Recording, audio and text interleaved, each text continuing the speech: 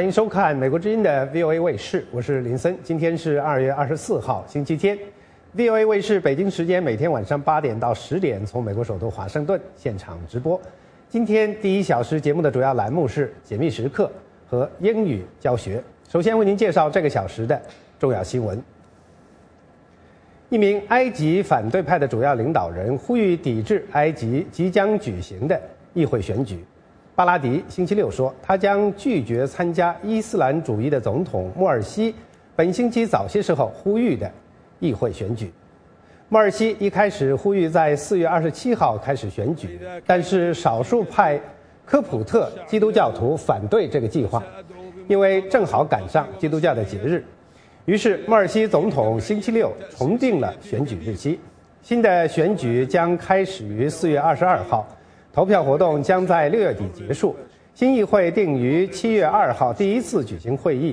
前国际原子能机构主席巴拉迪指出，这次投票是一种欺骗行为。自从前埃及总统穆巴拉克被赶下台之后，伊斯兰主义者想方设法赢得了每一场选举活动。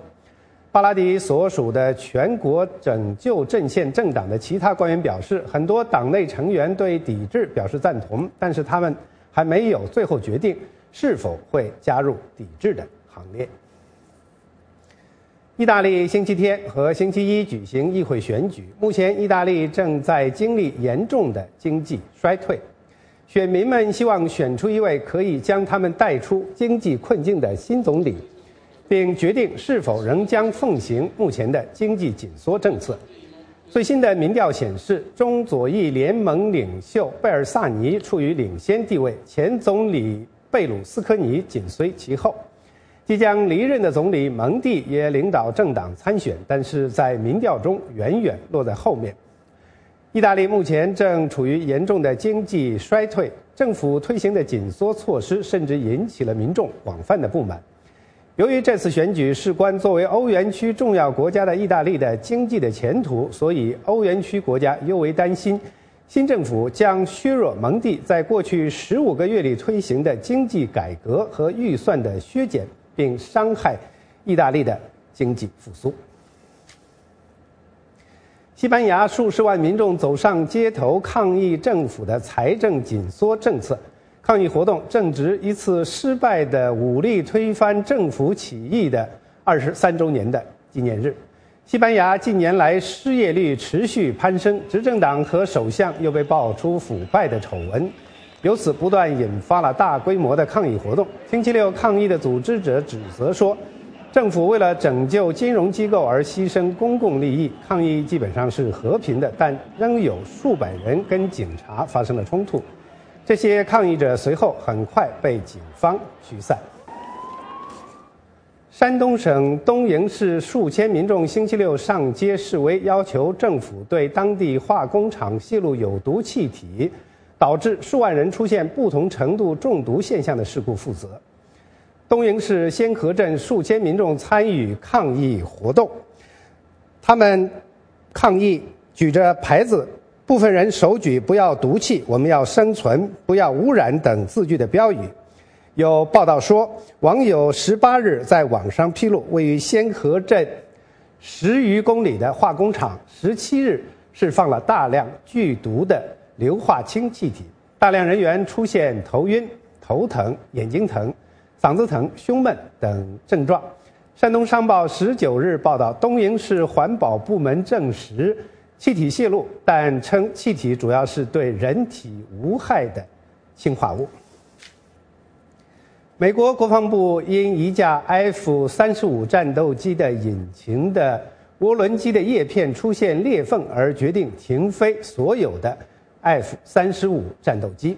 F-35战斗机项目销资高达3960亿美元，属于第5代多用途的作战飞机，采用了先进的隐形技术和其他高技术装备，是美国最先进的战斗机。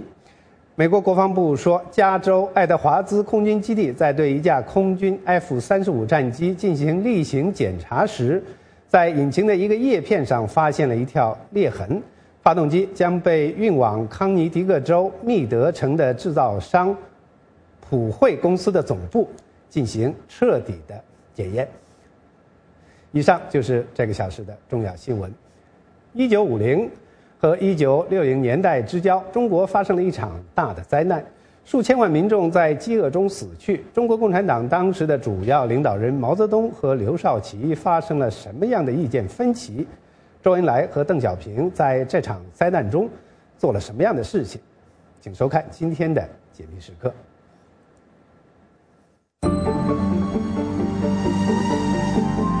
观世回避的真相，诠释者禁忌的事实。解密时刻讲述尘封故事，细数人间沧桑，为您还原历史。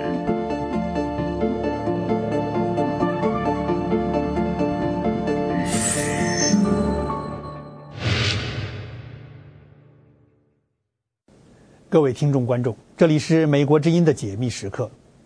中国上个世纪中叶发生的那场大饥荒，饿死了数千万人。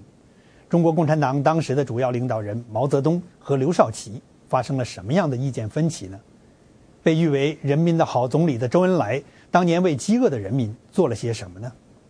后来被誉为中国改革开放的总设计师的邓小平，当年如何处理欺上瞒下，造成上千万人饿死的高级官员呢？前新华社高级记者杨介绳在对大饥荒进行调查过程中发现，中国上层领导人对于大饥荒中的大量饿死人的事实并非不知道，但是采取了各种方式文过是非，掩盖真相。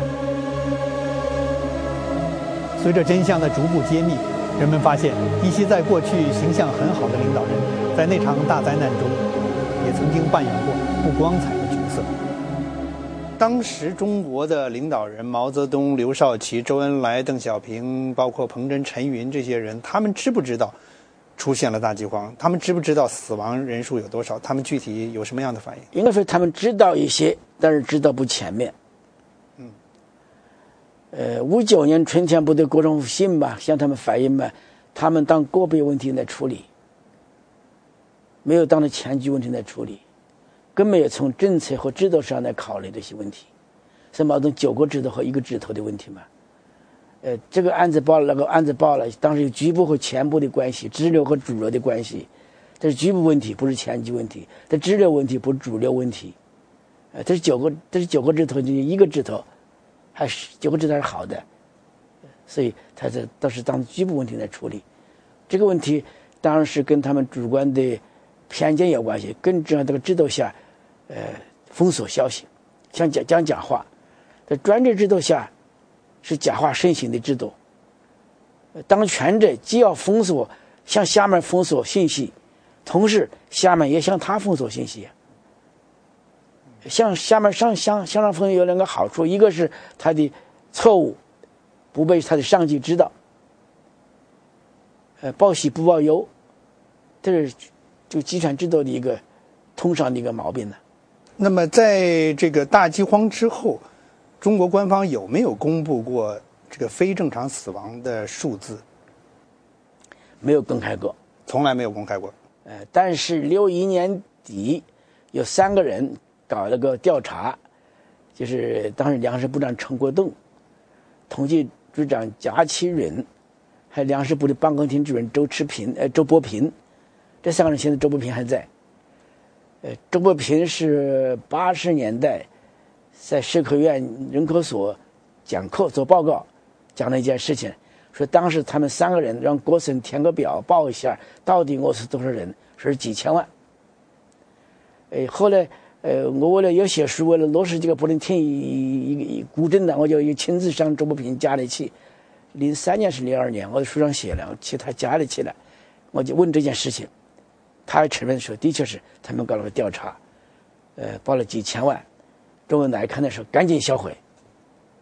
过了1个礼拜，周恩来问他你们销毁没有？他们说销毁了，我们3个人一起销毁的，连版都销毁了。到底几千万？周伯平没有说。后来我去问他，他不吭气儿。正好巧合什么呢？我跟他谈话，他看到墙上挂一个照片，是我的同学照片。我说这不是常锡昌吗？他说你怎么认识？我说我的同学。老先生本来穿着西服革履，那接着我采访，后来回访你还常一上同学跟老板说，我就再问他几千万，嗨，你管这干什么？他以这长辈的身份来教训我，那就没有谈成，那就那您没有追问他具体数字吗？所以我觉得很傻，我不该说的是他的女婿同学，他就不但不说，你年轻人不要问这事儿，还说这话，说几千万，后来我就说了一句傻话，我说是不是2000万呢？就是这个事儿，就这个事儿，肯定不是2000万的。那您当时如果要多问一点或者少问一点，4000万、3000万也可能是的。所以这个事，反正他是几千万。这个事肯定确切的。而且就是说，他说是周恩来知道这件事情。周恩来知道这事，报了周恩来让他赶紧销毁这个数字。1个礼拜以后，周恩来又问销毁没有，他们回这儿销毁了，是我们3个人一起销毁的，连版都销毁了。当时不那个纸版嘛，印出来都销毁了。据您所知，就是这个数字，他们销毁的这个数字，除了周恩来之外，还有没有其他高层领导人也会知道？估计毛知道。但是后来是不是透露出去很难说。有陈一之不是在外面讲述4、5千万吗？是不是这个数字我就不好说。中国前国家统计局局长李成瑞1997年在中共党史研究上发表《大跃进引起的人口变动》一文，承认中国长期以来都将大饥荒时期的人口统计视为绝密，严防外泄。他写道，我国经常性人口统计资料是通过公安部门的户口登记取得的，关于大跃进和随后的经济困难时期的户口登记数字长期没有公布，特别是由于这些数字中显示1960年全国人口比1959年净减1000万，所以当时把它作为绝密资料。直到1983年，国家统计局报经国务院批准，才将这些数字列入了1983年出版的《中国统计年鉴》，第一次向国内外公布了1949年到1982年户口登记的每个年度的人口数字。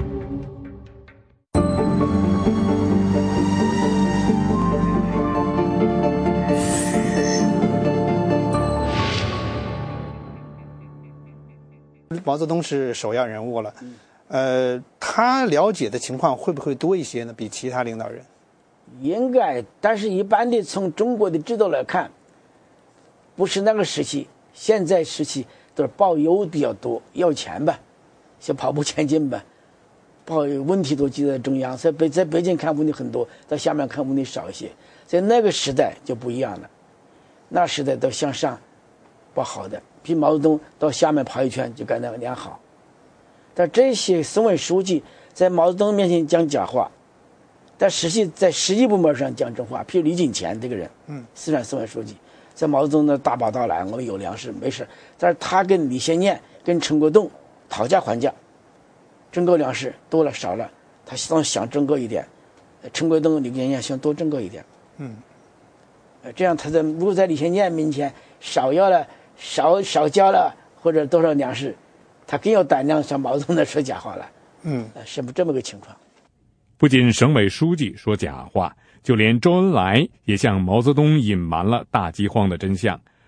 美国明尼苏达州诺曼戴尔社区学院教授、中共党史专家丁书说，周恩来大跃进初期曾主张遏制冒进，受到毛泽东严厉批评后，为了自保，立即转向支持大跃进。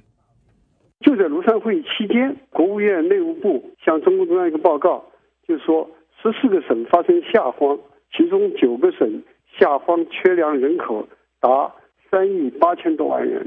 所以在这个批判彭德怀的时候，周恩来其实心里是知道彭德怀是有道理的，他其实头脑是很清醒的，但是他就是心有余悸，小心翼翼的，他绝对不对大跃进提出任何负面意见，他对这些坏消息从来不向毛泽东报告的。李先念曾经是中国的国家主席，当时是国务院的副总理，主管经济的，主管财经。对，那么他当时是不是更了解情况呢？他很了解情况，但是焦头烂额的。他一个是城市的粮食他要管的，但是报天津7天，沈阳几天粮食怎么报吧？他没粮食吃啊。外贸出口的要鸡蛋要猪肉出不出去，他也很着急啊。所以成天要粮啊，要鸡蛋要肉要什么都是他出面开电话会议，催粮食催鸡蛋催出口产品。他也是一种当时知道他的压力情况下，他管这个事情嘛。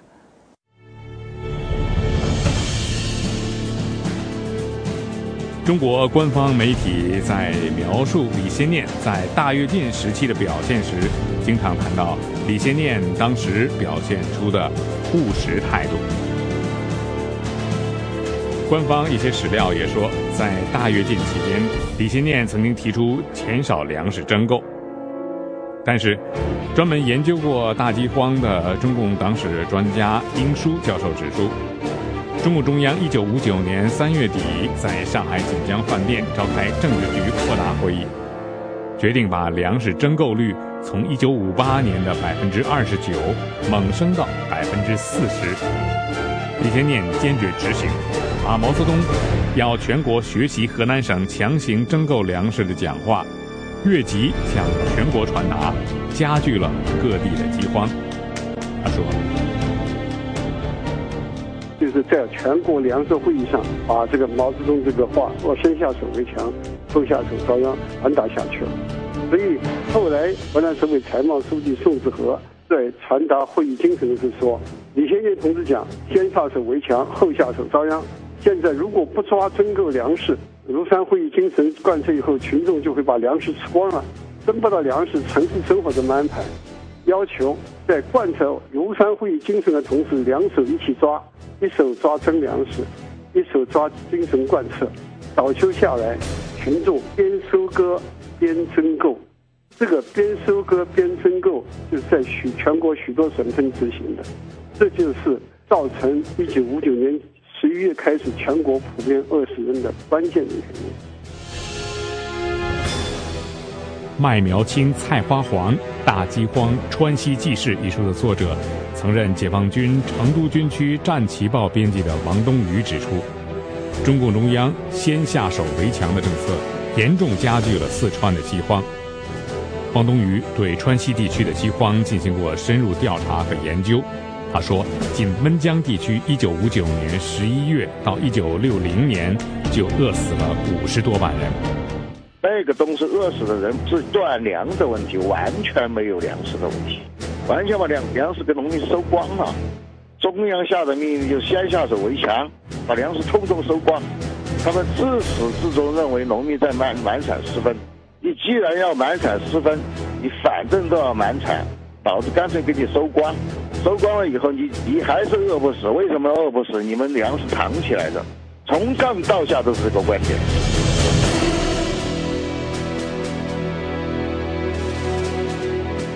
时任河南省信阳地委书记的陆宪文，1993年8月在回忆文章中透露，1960年夏天，副总理李先念到信阳地区光山县调查，车被满路的饿苗挡住，李痛哭流涕，可能想到了自己要求提前强行征购粮食，逼死了信阳农民。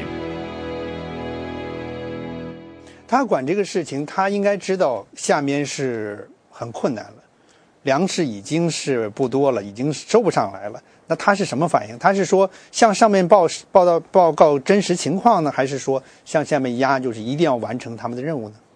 先完成任务。下面的情况他能严重程度他知多少？他知道，因为他第一线知道这个东西，但是多么严重，饿死多少人，他不一定知道那么多。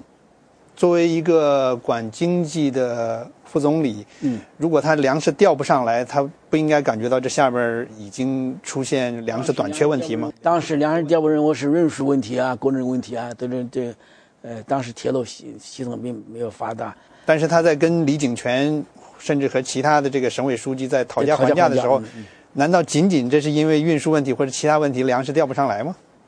当然知道是没粮食啊，他也没粮食啊。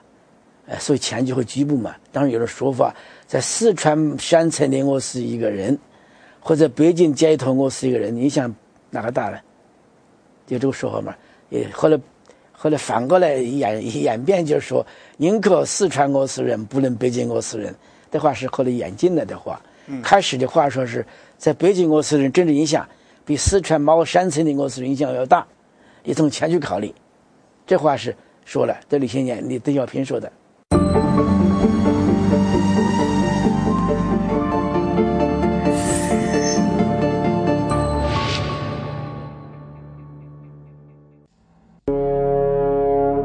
邓小平当时担任中共中央政治局常委、书记处总书记。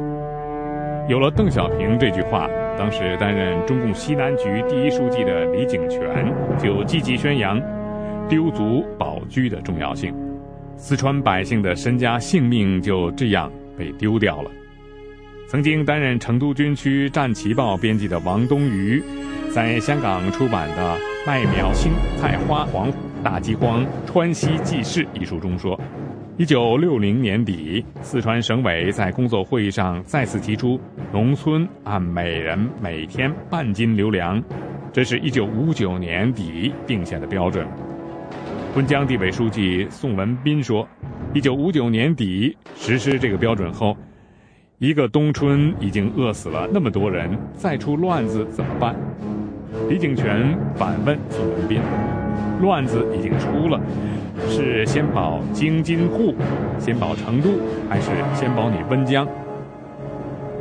据当时担任巴中县委主管农业的副书记周永开回忆，当时从上到下贯彻的指示是京津沪缺粮，如果出问题影响国际形象不得了。然而就是这个每人每天半斤的留粮，其实也是政府虚夸的结果。温江的百姓实际上连这点粮食也没有。王东瑜说，根本就没有，因为它是浮夸的。这个账是怎么算的啊？我们的产量是由领导算，是各级政府算的，不是农民的实际产量啊。比如说粮食一亩地只打了500斤，他给你算成1000斤，是吧？算成1000斤，他说我收你400斤嘛，收你500斤嘛，你还有500斤嘛？实际上他只有500斤的产量，收完就没有了。很多地方是1厘粮食都没有，全部吃野菜，全部断粮，全部公共市场停火。我们现在好像对邓小平在这场大饥荒期间的表现好像不太清楚，您对于邓小平当年的这个表现有什么了解？不光我，很多人对邓小平在大跃进的表现都不清楚。但我听安之文说了一句话，安之文他当时是国家纪委的一个负责人之一，他说邓小平大跃进的责任大着了。我说怎么大了？他周恩来不管事儿，他主持工作嘛，都是他干的嘛，就这么一句话。这有有邓小平是先邓小平时代嘛，所以邓小平所有的这方面问题都一字不谈，都没有披露。你也没有查到什么东西？查不到。因为我在这查了个什么这个，我是这个关于农村政策的调查，关于粮食历史的调查，这只能从农村的和粮食上农村这期上面的批示看不见。将来档案披露可能知道一些。但是59年那2项政策出台，可能是跟刘少奇、邓小平有关系，估计让步的政策，让步。您指的是纠偏的政策？纠偏政策，59年2个通知嘛，一个是关于自留地、扩大自留地，这关于养猪啊、养鸡啊，这2个政策可能邓小平有关系。我分析，跟邓小平后来思想一致的。这开始跟着起哄啊，跟着闹，估计邓小平也是积极的，估计不积极他不可能站得住啊。去城市人民公社，农村搞了城市人民公社，邓小平最早讲的。邓小平当年作为负责一线工作的中共中央总书记，对大跃进是支持的。中国共产党新闻网在邓小平在大跃进前后的文章中说，1958年1月，毛泽东在南宁会议上批评反冒进是泄了6亿人民的劲儿，是方向性错误。邓小平2月13号在四川省地县社4级干部会议上说，毛泽东和中共中央是根据客观可能的条件加快建设。他强调说，只要是可能的，不是主观主义的，就应该快。1958年3月份，毛泽东又在成都会上多次批评反冒进，甚至上升到路线错误的高度，说冒进是马克思主义的，反冒进是非马克思主义的。邓小平会发言时说，反冒进是不好的，挫伤了群众和干部的积极性。在1962年1月的中央工作会议上，四川省委宣传部副部长明朗写了封匿名信给中共中央，控告李敬泉，说四川饿死了很多人，李敬泉有责任。这封匿名信被中央收到以后呢，就开始要李敬泉在四川组的小会上检查。李敬泉被迫检查，而且在检查的时候还哭了，掉了眼泪。但是四川的干部对他检查不满意，因为四川人饿死人实在太多了。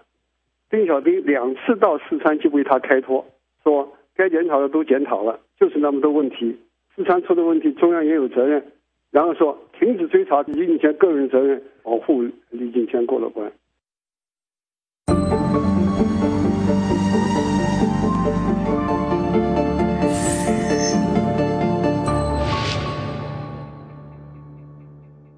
当时毛泽东曾经让他的这个最近的这些领导人，包括刘少奇、朱德、陈云、周恩来下去做实地的这个调查，这个是在什么时候？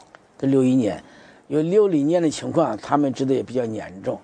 毛泽东苦入得不到真实信息，让他的警卫员下去调查，让朱德、周恩来什么这个陈云呢都去调查，而且把61年作为调查研究年，这么种说法。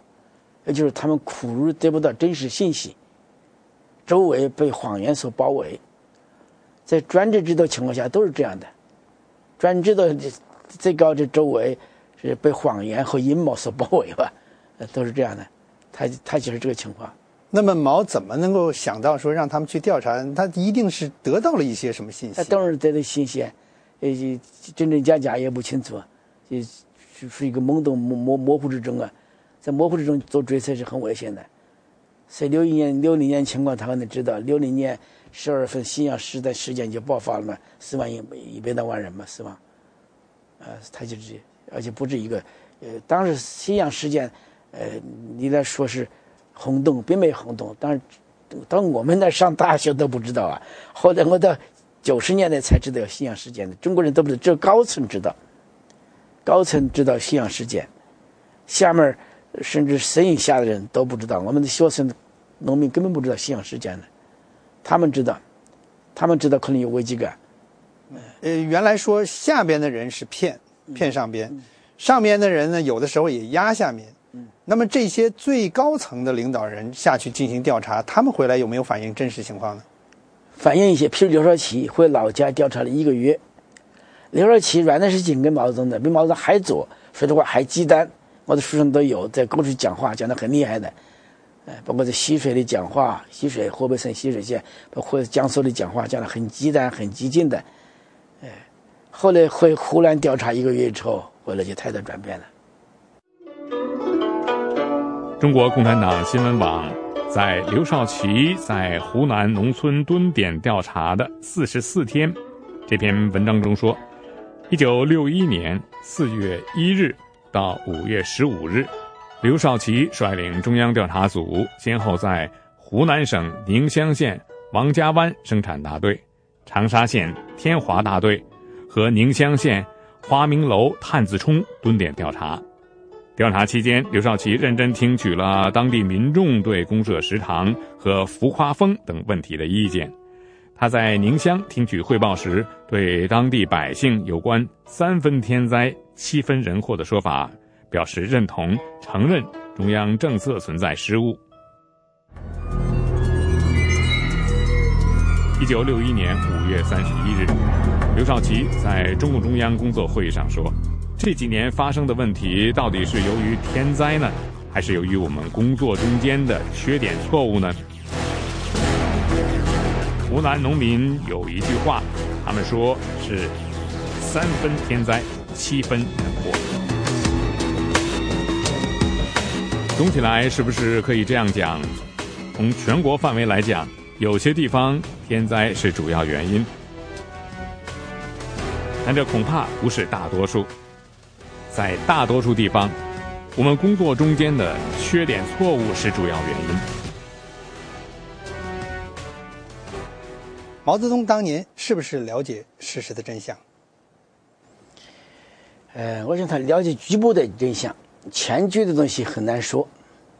局部的各地反映情况，饿死人呐，没粮食吃啊，包括59年春天就有这个反映，而他把这些反映当做个别问题来处理，所以中共有这么一个指导思想：是局部还是全局，是支流还是主流，是现象还是本质？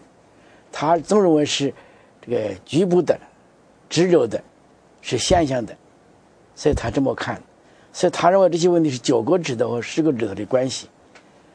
这个10个指头有9个指头是成绩，只有1个指头是缺点，所以他自始至终认为是1个指头的问题。比方说我们说这个饥荒问题，还有当年这个大办人民公社食堂的问题，公共食堂的问题。公共食堂呢，给这个饥荒呢是加速了这个饥荒的这个扩展蔓延。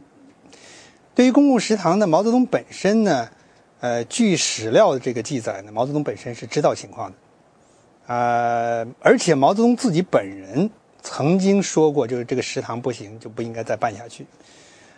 比方说在59年的3月有一个郑州会议。1959年3月，毛泽东在郑州开会期间，要求召开河南省6级干部会议，了解农村情况。上万名干部参加会议，大到省委书记，小到生产队长，谁都不敢讲实话。唯有洛宁县一个生产队长李成武冒冒失失地讲了真话，抱怨人民公社随意调用农民的粮食、牲畜、家畜和财产，80%的劳动力都被调去炼钢铁了，地里没人干活了，人人都挤到集体食堂吃饭。集体食堂已经坐吃山空，没有粮食下锅了，就用榆树皮、野菜凑合，吃得解不了大手，孩子哭，大人闹，好多人害上了浮肿病，蹲到地上就拉不起来了。毛泽东在3月8日亲自接见了李成武，赞扬说：1万多人的代表会议，没有人敢这么讲实话。成武同志说得好啊，看来共产风是实。毛泽东还对在场的洛阳地委书记、文革期间曾经担任中共政治局委员和副总理的季登奎说：“我去年在北戴河会议上说办人民公社，没说叫刮共产风。吃食堂饭，实践证明不行，要搞人民公社，必须去掉食堂。”有了毛泽东的尚方宝剑，1959年5月，中共中央发出指示说，粮食分配到户，个人自愿参加，口粮1人定量，其余全部归己。还指示将自留地发还社员，允许社员饲养家畜家禽。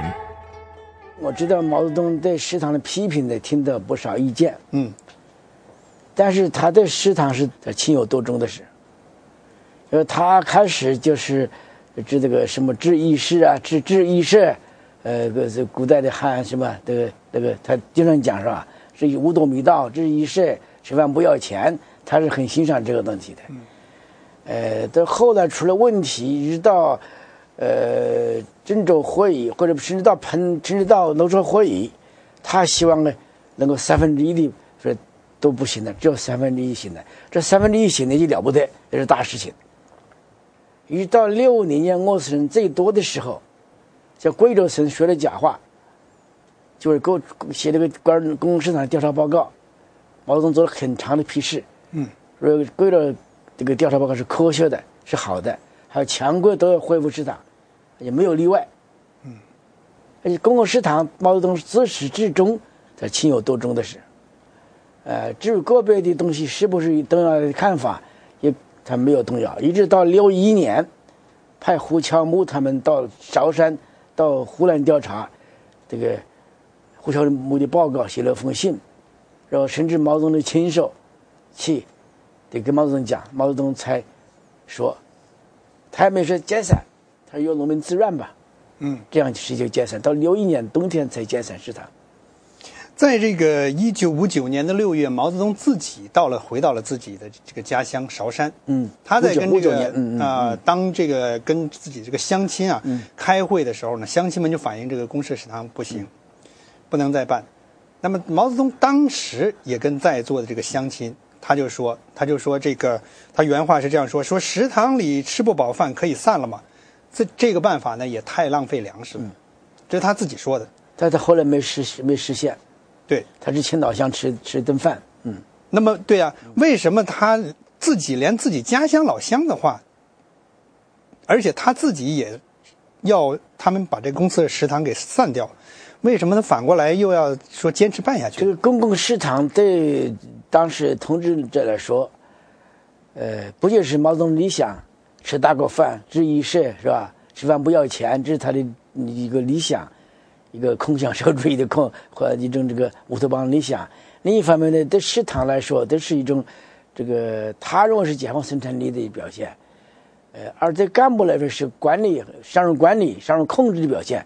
什么是会台食堂的一宣布干什么就完了，也是控制农民的一种表现，是把农民拴在一个集体的一个所有制的这个绳子上，也对农民控制的表现。所以不光食堂把农民的家庭锅什么筷碗都砸了嘛，就不让家里做饭，不让冒烟了。所以他不光是毛泽东，虽然个人有时候偶尔有认识，当然不是他根本上的总体上的认识，总体上本质上他是希望食堂办好的，他情有独钟的是。公共食堂暴露出严重问题之后，毛泽东内心也不想解散公共食堂。他这边刚刚允许韶山解散了公共食堂，那边就在前往庐山会议的途中，鼓励湖南省委第一书记吴芝圃说，食堂要坚持下来，不要去提倡食堂坚决垮台，是坚决自愿，坚决办好。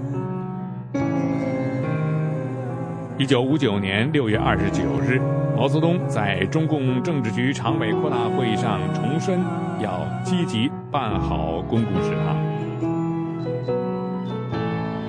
美国加州州立大学洛杉矶分校教授、中共党史研究专家宋永毅透露，毛泽东让各地省委负责人向中央汇报公共食堂的问题，也并非是想取消食堂。四川省委书记李井泉就投其所好。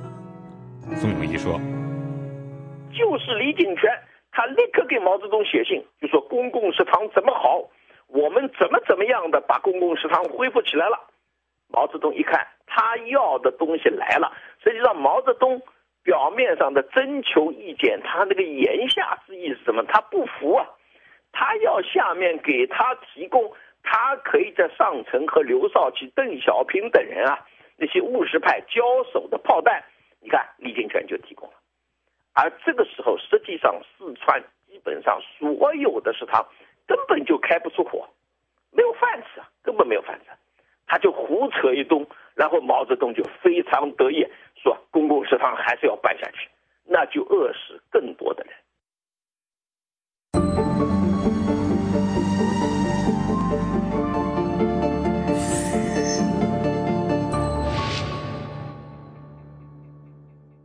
中国华东师范大学这个教授啊，杨奎松，他对这个50几年到60年代初的那一场大饥荒呢有很深入的这个研究。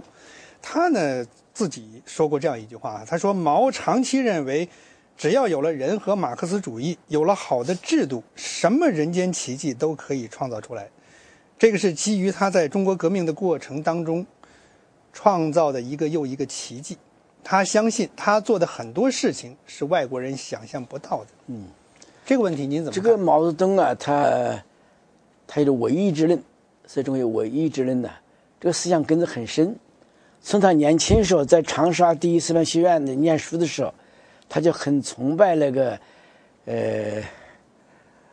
这个刘君子被杀的刘君子群魔人那个戊戌政变，那个谭嗣同，谭嗣同有本书叫《心理说》，谭嗣同有本《心理说》，他的叫人学，他本书叫人学，人单立人的人，二字二人学。他说，他就夸大了心的作用，说心就是意识吧，就是思想吧，主观意识。他夸大心的作用。他说夫心，这个夫，这是心力最大者，无不可挡。他是精神力量最大，什么都挡不了。谭嗣同说，他当时毛泽东的老师以及他的老岳父杨长济，也是主张心理说的一个学者。他一篇文章叫《进化斋日记》，说人动莫大入心，就人的动力莫大入心，精神一到，何事不成呢？这精神一到，什么事都能干成。这杨长济说的。这毛泽东呢就很相信这个谭嗣同和杨长济的话。毛泽东写了一篇文章，他就说，他讲心理的作用啊，他系统地阐述了这个心都是他的力量。杨长济给他打了100分，打了满分。这毛泽东在这论，还有另外这个的论学书中写到，他说：“欲动天下者，想动天下者，当动天下之心。动其心者，当具有大本大源。大本大源是它是一种思想体系。吾今以大本大源为号召天下之心，有其不动者乎？我想大本大源一个根本的意识形态，所以核心价值来号召天下，没人不动心的。天下之心皆动，天下之事有不能动者乎？这天下的心动了，什么事都能办成。所以他大本大源，他找了几十年，到了后来才找到马克思主义，开始无政府主义，开始这个朱明理学，找了很多之后，到1922年、21年左右，他才找到了马克思主义，跟蔡和森的启发下找到马克思主义。这马克思大旗一张，天下为之震动，他说都跟着来了。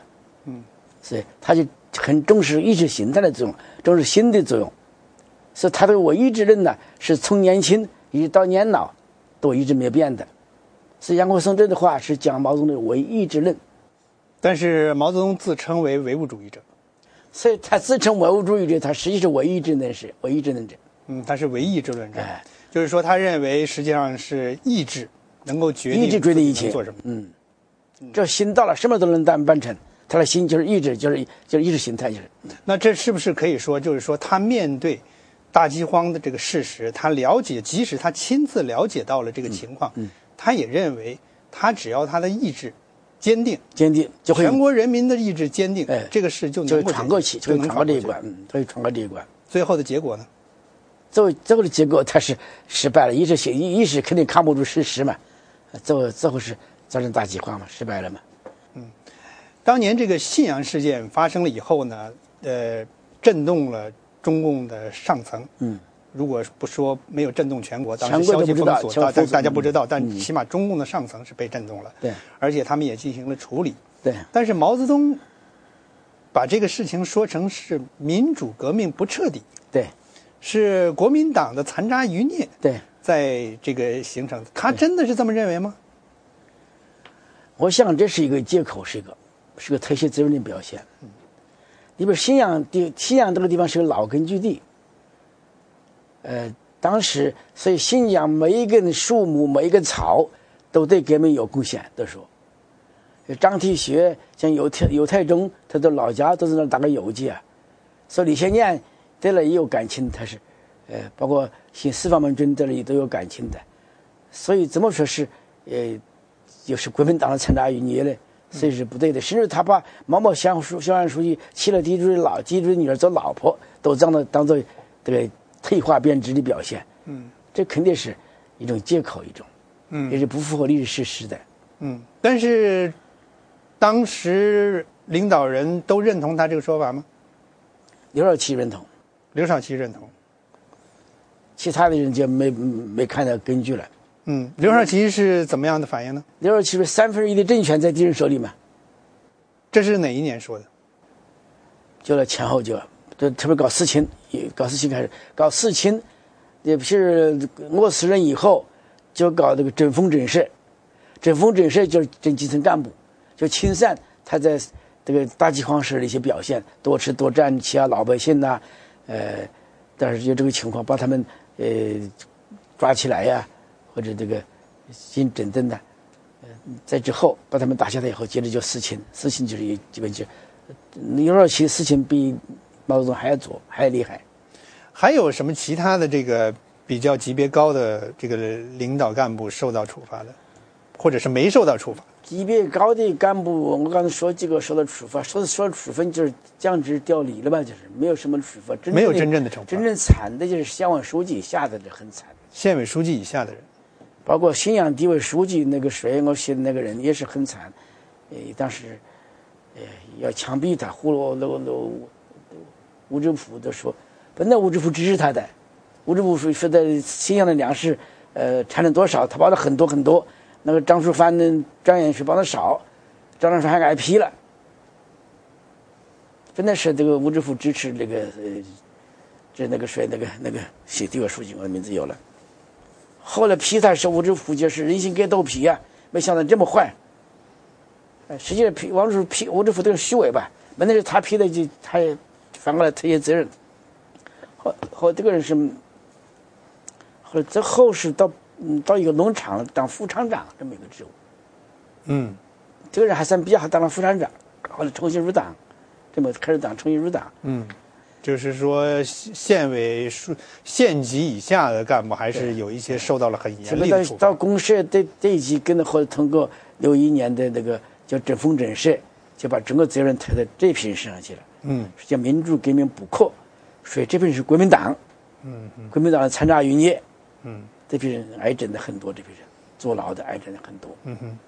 也就是说，当时处罚他们的时候，这个名义是说他们是国民党，而不是说共产党自己犯了错。对，都是就是民主革命不彻底。所谓民主革命打国民党叫民主革命，民主革命不彻底，民主革命补课，把他们抓起来，有集训、特训，集训的时候就关起来，然后外面机枪都架着不能出来，这么样的情况。多少的很多这样的情况。就这批人，就是基层干部。本来基层干部，中国的农村干部本来素质不高，说坯子运动嘛，本来素质不高。当然这些素质不高，后来从整个历史上淘汰的，特别差的也就淘汰下去了。稍微好一点，本来素质不高的人呢，在那个情况下干的坏事肯定是真的。真的之后，本来是这个坏事是上面的有政策，上面这么告的，逼着的，譬如满产私分呐，或者征粮啊，或者农民偷吃点青。就吃青嘛，把农民打死啊，或者食堂扣饭，这都是上面政策制度造成的。他们有罪，他最后这边全部推着他们，说他们是国民党的残渣余孽，这就不符合事实了。信阳地区本来是个老革命根据地，本来就是说信阳的每一个山上每一根草木，这个人党都有功的，怎么会有国民党残渣余孽呢？把信阳实验作为残渣余孽，作为民主革命试点，毛泽东批的就全国就把民主革命试点就整基层干部就，这后来接着就跟四清联系了，四清就跟我们跟联在一起了。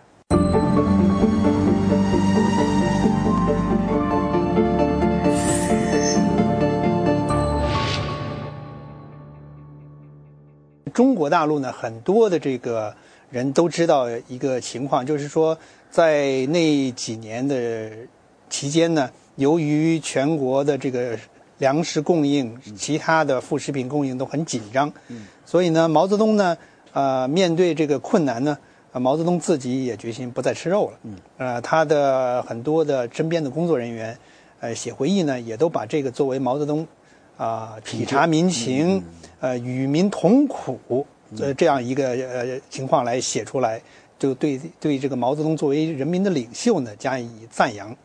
您对当时毛泽东的生活情况怎么了解的？因为我看到很多就红墙内部的一些警卫人员的回忆录，王若水说楼菜里面楼菜园里面无英雄吧，他们写的真真假假，也可以信，也可以不信。你比如说，他不吃肉，现在我们也不愿意吃肉啊，营养过剩的。他不吃肉还吃别的，我的书上讲了他当时的菜单呐，什么上海的烤麸啊，什么这些东西，这个虾啦，这菜单都公布出来了，这肯定是有的。其实他吃不吃肉，对个人来说，他吃肉也吃不了多少，像我这么样的一个人嘛，生活投入也可以理解，他是皇上嘛，就是可以理解，但实际上也不是那么回事。他说现在最近批了他抽烟。啊，吃了个烟是专门有车间给他造的，是特殊的，那成本多高？他吃鱼必须从南方用专门飞机来运的，他吃什么都是，他吃青菜也是专门种的，但成本不知道要多少倍，这还不说。这是他的当时的新工，但是都是建了很多新工，各地都建新工啊，但多少钱呢？比如他老家的滴水洞，我去看过了，那一边修滴水洞的时候，一边他老家饿死人呐。那就是在那个年代修的吗？就那59年那年，就是开始跟周小舟说，59年，这小周啊，我的小时候在放个牛打个架，啊，里头打个草棚子吧，等我老了在这退休过年，在这休息，别的年同学可以来休息吧。他周小舟不久就垮台了，也可能周小舟没理解他的意思。张平化上台之后，马上大兴土木，搞了个滴水洞。张平化就是说湖南省委周小舟的接班人，周小舟的接班人。您说的这个滴水洞是实际上是一个别墅，是个很高档的别墅，很大，规模很大，我去看过。修在什么地方？就在他们老家韶山不远的地方，现在有车可以通到那里去。您去看过？那里面怎么样？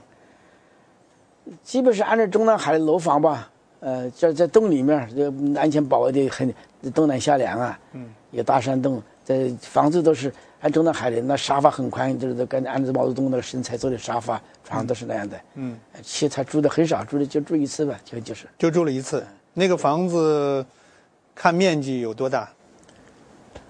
大概1万平米基吧。这位毛泽东一个人修的。这位一个人修的，而且是在大饥荒期间修的。对，叫203工程、302工程、每个工程保密的，都围起来，老百姓都不知道干什么，不知道干什么。修这个东西，毛泽东当年知道吗？是他让修的吗？是他让修的。他先跟周小舟说：“小周啊，我这小时候就打个架放个牛，你在这给我打个棚子吧。”打个棚子是干什么的？就我除了我休息以外，其他领导同志可以来休息吧。或者张学谋专门画大兴土木啊。在那个年代，其他地方有给毛泽东修这样的这个休假别墅都有，譬如天津，就河北省修的天津宾馆，现在叫天宾馆，叫第一招的所，修了4栋楼，这个跟那个毛周朱刘一个人一栋，一个栋比1、2、3、4号，有毛泽东最高级，现在还用着了。是在哪一年修的？这60年，60年，大饥荒年代。大饥荒年代。你比如说各省都有，杭州啊、山东啊，我书上都写了很多，各省基本都有，都有，都新工的人。其实他是没怎么住，他也住不过来呀。那就是说毛泽东当年不吃肉，并不能说明是毛泽东体察民情、与民同苦。并不是，对，起码少修一栋楼就别墅的就够了，就那这肉值多少钱呢？尽管中国官方当年销毁了统计资料，但是大饥荒的真相还是不断浮出水面。尽管中国官方宣传给那些高层领导人套上过各种光环，但是他们各种不为人知的言行还是不断地暴露在人们的视线之中。俗话说，若要人不知，除非己莫为。请您继续关注美国之音的解密时刻。我是李素，我们下次节目再见。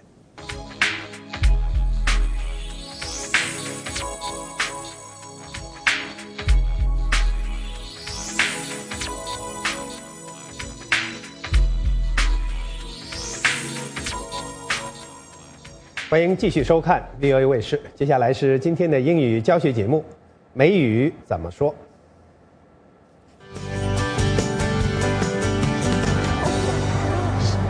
？What?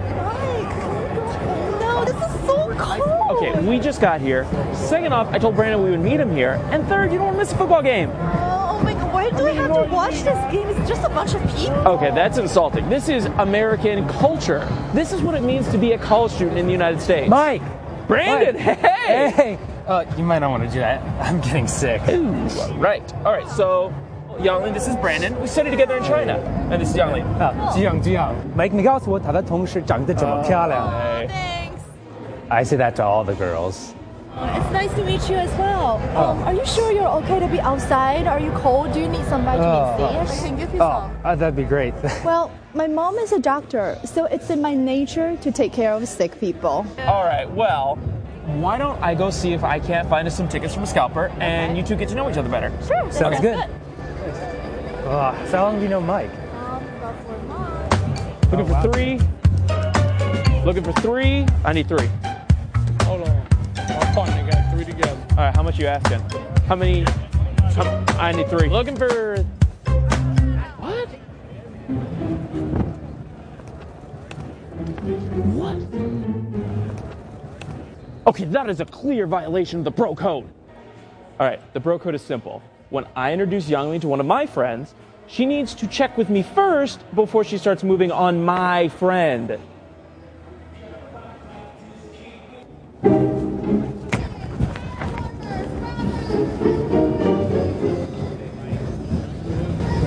They've been together like 10 minutes and she's already got him wrapped around her little finger.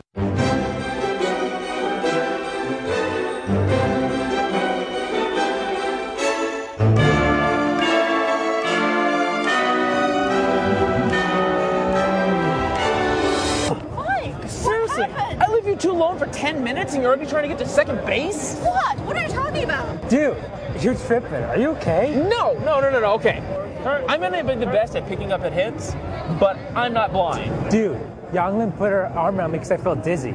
And she put her hand on my face to check my temperature. Okay, fine. But what about that kiss I just broke up? He's just trying to show me his new puppy. What are you talking about? Gosh. So, who wants a hot dog? Let's just go. Woo! Thank you.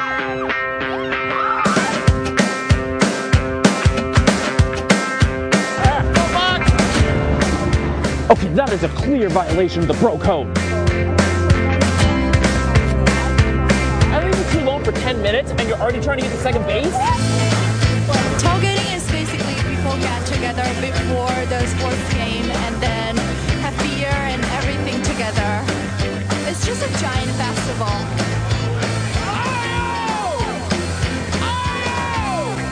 They've been together like 10 minutes and she's already got him wrapped around her little finger.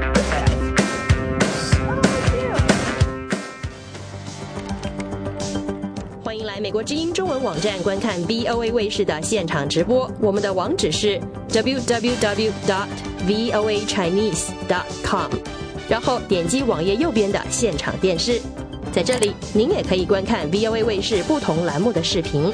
方法是进入 VOA 卫视，然后点击您喜欢的栏目。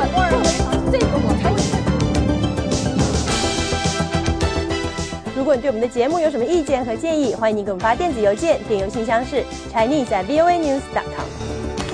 后任香港特首梁振英的他有他自己国内。如果您希望通过电邮参加 VOA 卫视时事大家谈节目的讨论，请把您的问题或评论发到 voasinwen@gmail.com。VOA 卫视全新推出，敬请关注。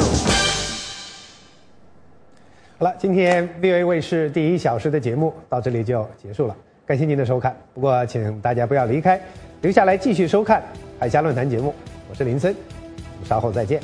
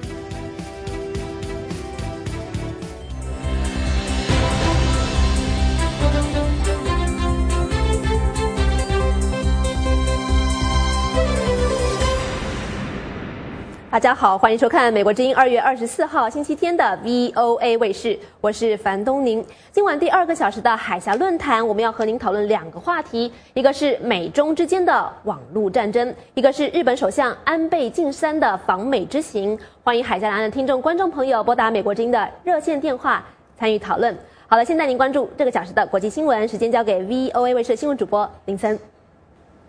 好的，东宁。一名埃及反对派的主要领导人呼吁抵制埃及即将举行的议会选举。巴拉迪星期六说，他将拒绝参加伊斯兰主义的总统莫尔西本星期早些时候呼吁的议会选举。莫尔西一开始呼吁在4月27号开始选举，但是少数派的科普特基督教徒反对这个计划，因为正好赶上了基督教的节日。于是莫尔西总统星期六重定了选举的日期。新的选举将开始于4月22号，投票活动将在6月底结束。新议会定于7月2号第一次举行会议。前国际原子能机构主席巴拉迪指出，这次投票是一种欺骗行为。自从前埃及总统穆巴拉克被赶下台后，伊斯兰主义者想方设法赢得了每一场选举活动。巴拉迪所属的全国拯救阵线政党的其他官员表示，很多党内成员对抵制表示赞同，但是他们还没有最后决定是否会加入抵制行列。意大利星期天和星期一举行议会选举。目前，意大利正在经历严重的经济衰退，选民们希望选出一位可以将他们带出经济困境的新总理，并决定是否仍将奉行目前的经济紧缩政策。最新的民调显示，中左翼联盟领袖贝尔萨尼处于领先地位，前总理贝鲁斯科尼紧随其后。即将离任的总理蒙蒂也领导政党参选，但是在民调中远远地落在后面。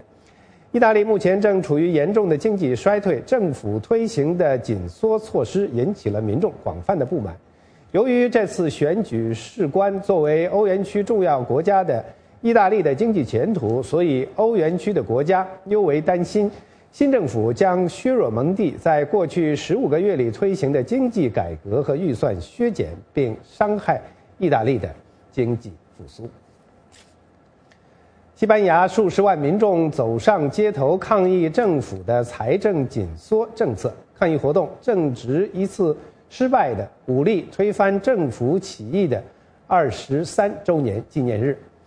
西班牙近年来失业率持续攀升，执政党和首相又被爆出腐败丑闻，由此不断引发了大规模的抗议活动。星期六，抗议的组织者指责说，政府为了拯救金融机构而牺牲公共利益。抗议基本上是和平的，但仍有数百人跟警察发生了冲突。这些抗议者随后很快被警方驱散。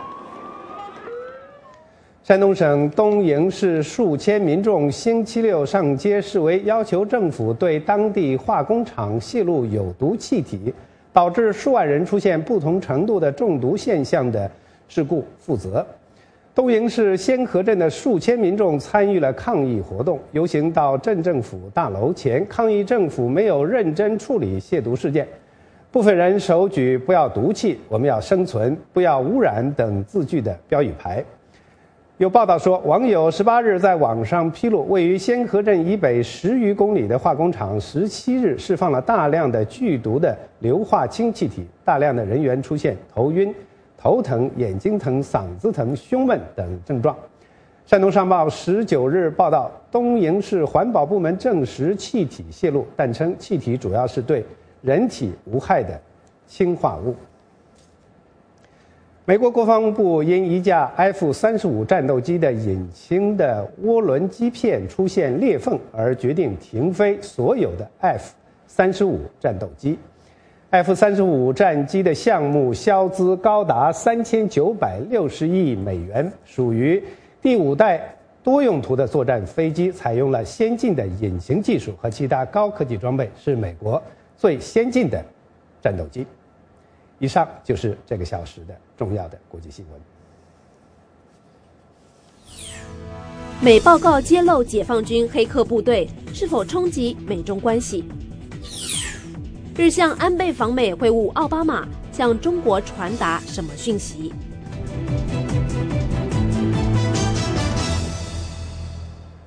海峡两岸的听众观众朋友们，大家好，欢迎收看美国之音和台湾中广新闻网在2月24号为您联合播出的海峡论坛，我是樊东宁。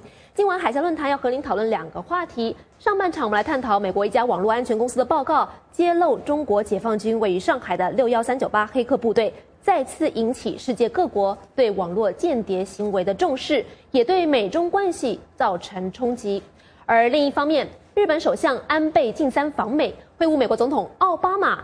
这场美日峰会透露出什么讯息？我们稍后在下半场邀请2位专家为您进行深入的分析。而今晚跟我一块主持讨论的是台湾中广新闻网的主持人叶博弈。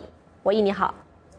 东宁你好，以及海峡两岸的听众观众朋友们，大家晚安。我是中广新闻网的叶博弈，和东宁联合主持今晚的海峡论坛节目。那么首先就由我来介绍今天在台北为大家所请到的来宾。那么今天在台北呢，为大家请到的是中华战略学会的研究员李华球先生到节目当中。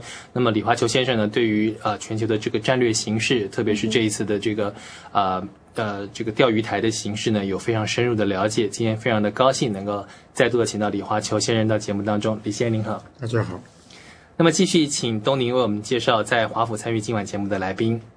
好的，谢谢博弈，也欢迎李华球先生来到海峡论坛。而在华盛顿美国之音的演播室里，我们今天为您邀请到的来宾是美利坚大学亚洲研究中心的主任赵全胜教授。赵教授，欢迎您。好，你好。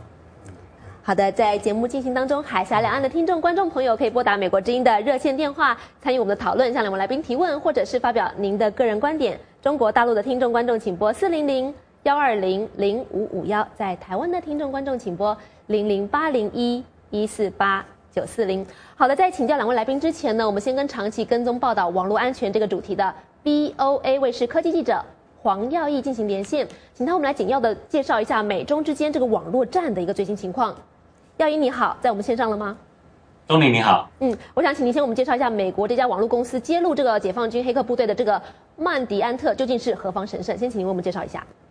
对，这家曼迪安特公司其实是在2004年成立的，它的这个创始人的名字叫做David Mandela。然后他呢创立这个公司，他说他这个公司本身是美国唯一能够同时能够侦测到你受到攻击，同时还能告诉你攻击来自哪里，并且你有哪些资料被窃取走的一家公司，所以听起来十分的神通广大。那么呢，在2月19号呢，这家公司他就发布了一个报告，叫做 APTE 报告，费了6年来追踪啊，然后长达有74页的报告。那这报告里面就讲到说，中国的黑客呢攻击了美国以及其他的英语系国家许多的机构。那这个报告呢，不只是美国本身很重视，在其他的这个国家，例如像日本也很重视。因为这个报告发生的时候，刚好我人在日本，那我看到日本的头条地铁上的新闻也都是以头条来做这个显示啊。那甚至日本还有一点讽刺的意味，那个日本新闻在报的时候呢，还说中国呢因此有了反驳，认为说觉得自己是受害者。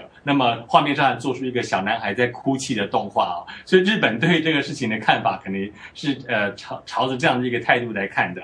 那我们也看到说，其实现在黑客呢也发现这家公司找到了他们的行踪，所以他们现在把目标转向这家曼迪昂特公司。也就是说呢，现在如果你在网上有人说，这个报告很好，把这份这个黑客攻击的报告寄给你，你要小心，因为曼迪昂特公司发现呢，有2个方式呢，黑客把病毒植入这个报告。也就是说，如果他是这个日文的一封信里头说是有这个报告，那打开可能是病毒。另外呢，一个是 APT2， 就是让你以为这是报告的第2部分。打开的话呢，里头也是病毒，所以说黑客做了一个报复行动，所以这家公司现在也正在严阵以待。看来要关心这份报告的听众观众朋友们要小心了啊。那么想继续请教耀义的是，这个公司是如何定位这个解放军的位置就是黑客军团的所在地呢？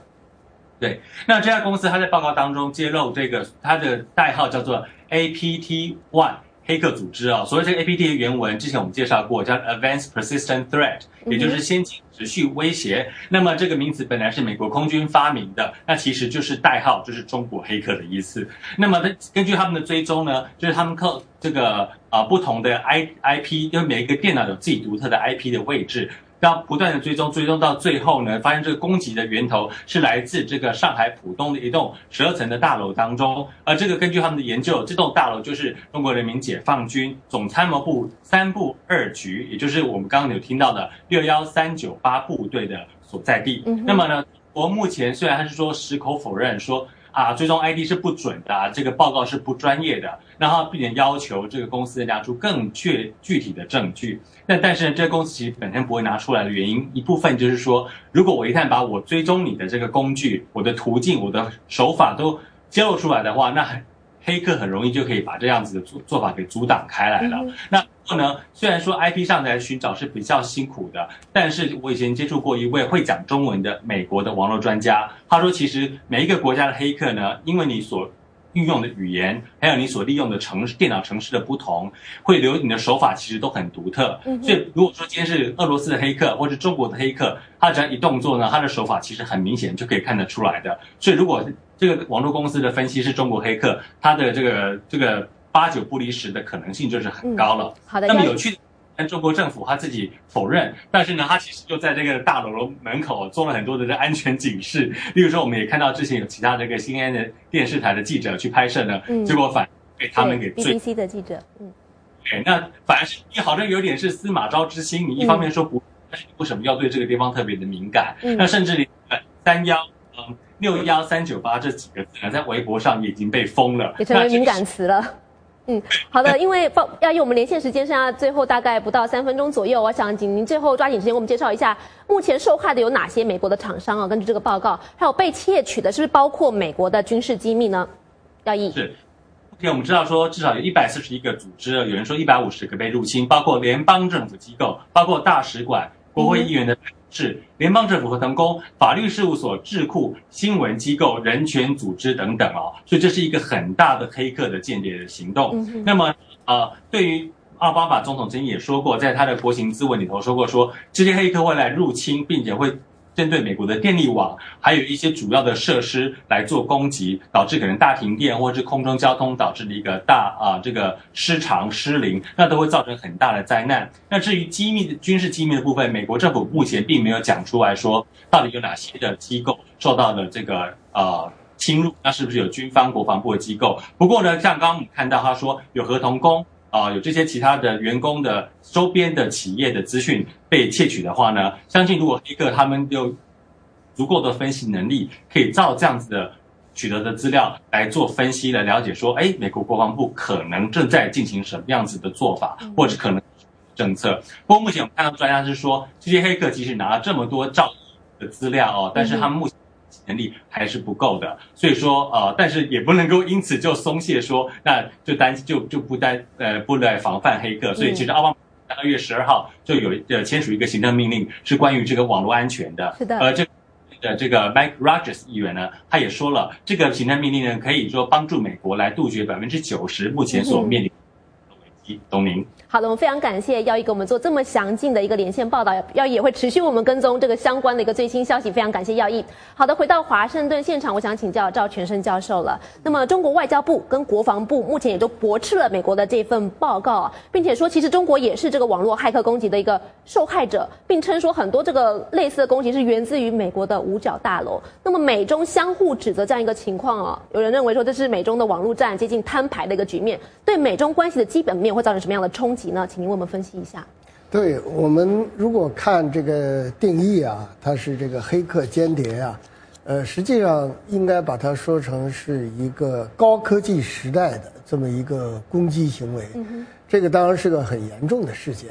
那么呢，在这里面呢，也有双方各自的这么一个状态。我自己当然不是一个网络专家了，但是了解到呢，这方面实际上中美之间在这个问题上进行这个交涉、进行谈判已经由来已久，并不是现在的事情。那么恐怕这个事情呢，就是更引起双方高层的注意，而且呢，还要把这个进一步的规范化。因为我们刚才看到这个，我们讲到的，如果它是一个间谍行动从来自古以来就是双方的行动，对吧？双方你攻我防，我攻你防的。但是这里面呢要有一定的规范，要有一定的这个大家之间有一定的心照不宣的地方，而且特别是如果涉及到一些这个关键的部门呀、要害部门呀，当然这里面的具体问题呢，我自己也不是很了解。但是这里面呢，我觉得这次把这个事情提出来，恐怕呢，今后在中美关系方面会就这样的问题把它提到一个更高的层次来进行这个进一步的谈判和协商。那么这个呢，也会成为中美关系中的一个重要组成部分。我们也都知道，大家都在说呢，中美关系是一个相当复杂、多层次、面向非常广泛的这么一个关系。那么这个骇客攻击这个问题呢，黑客这个问题呢，过去呢好像是一个部门之间的，那现在呢恐怕要上到这个比较高层次的这样的一个谈判的过程中。可能也会成为以后美中对话的一个焦点，一个重要的组成部分。好的，谢谢赵全正教授的分析。请教在台北的李华球先生，就像刚刚赵教授也提到，这个目前这个话题是升级到国家与国家之间啊。想请您比较一下，目前在网络战争这个范畴方面，您认为美中两国哪一方更具有优势呢？李华球先生。是的。那么这个美中之间的网络作战的这一个，其实是真的是由来已久。过去许多年前，我参加在台湾的政战学校的解放军研究所的一个座谈会里面，就曾经非常广泛的来做这方面的研究跟探讨。这里面呢，我认为在美中之间的网络战的这个优势方面来比较的话，我觉得美国在这个科技的这个技术方面还是居于领先的这个地位。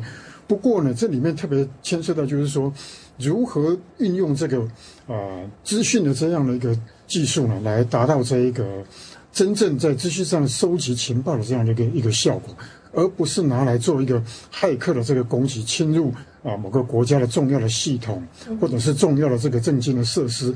这个呢，我想这是一个非常严重的一个行为。此外，我觉得在整体全球性或全面性的这个布线方面来讲呢，那么美国应该也会比中共呢稍具有这个优势。不过也不代表美国就一定在这个方面呢全面的这一个超越了这个中共。我相信中共在全球性的这个布局方面来讲的话，在资讯作战的布局逐渐的在超越许多的国家，比如说俄罗斯等等这些西方先进的国家。但是这里面第三个我特别要强调的就是说，不管是资讯作战也好，网络作战也好，或者是国家的整体性的这一个安全的这一个作战也好，我认为最重要的就是不管怎么样，提升国家安全的这个升级，主要是为了要稳定国家的安定的发展，那么同时也要促成世界局势朝和平的方向来发展，这才是对。否则的话，如果从像这样子的一个骇客的攻击事件来讲的话，我认为呢是整个全球性的隐忧，也不只是一个中美的问题而已。这一点呢，我期待相关的这个国家呢都应该呢能够克制自己的行为因为相信呢，你侵略到别人也会留下痕迹，也可能会在资讯的这一个科技技术上留下一个被追踪的后果，也说不定。好的，谢谢李华球先生。那么接下来把时间交给在台北的主持人叶博弈，请博弈继续就上半场的话题和两位来宾进行交流。博弈。好的，谢谢东宁。那么刚刚东宁跟这个赵教授都提到，那么目前这个问题呢已经成为一个国安层次的问题了。那想先请教在华府的这个赵全胜教授，就是那么以您的了解，美国会不会把这个问题提到这个日程上来谈，就是说把它视为一个很重大的一个国安的议题，同时对于相关的国家如果找到了这个确切的证据，会采取相关的制裁行动呢？您的看法？我想是这样在中美之间有一些已经这个定期的战略协商同时还这个双方的领导人不断有见面的机会，在这样的一个前提下呢，恐怕双方见面谈到这个问题，这个成为一个议题，这个应该是不可免的。其实据我了解，过去的这个工作层面上的这个交流讨论是经常性的，就这个问题上面都有。那么至于说是否能够把它提升到一个制裁这样的一个问题，我认为现在还是在一个威胁阶段。那么具体实施呢，恐怕还要再等双方进一步的核定。进一步的协商，因为我们都知道中美关系涉及的面非常广，其中有全球性的很多问题，而且这里面有多大程度上是中国政府的卷入，或者中国政府在掌控方面有多大的能力，还有多大程度上是这个有组织的行为或者自发的网民自发的行为，这些都有很多的这个有待进一步的这个调查。实际上中国方面也在指责，他也是受害者。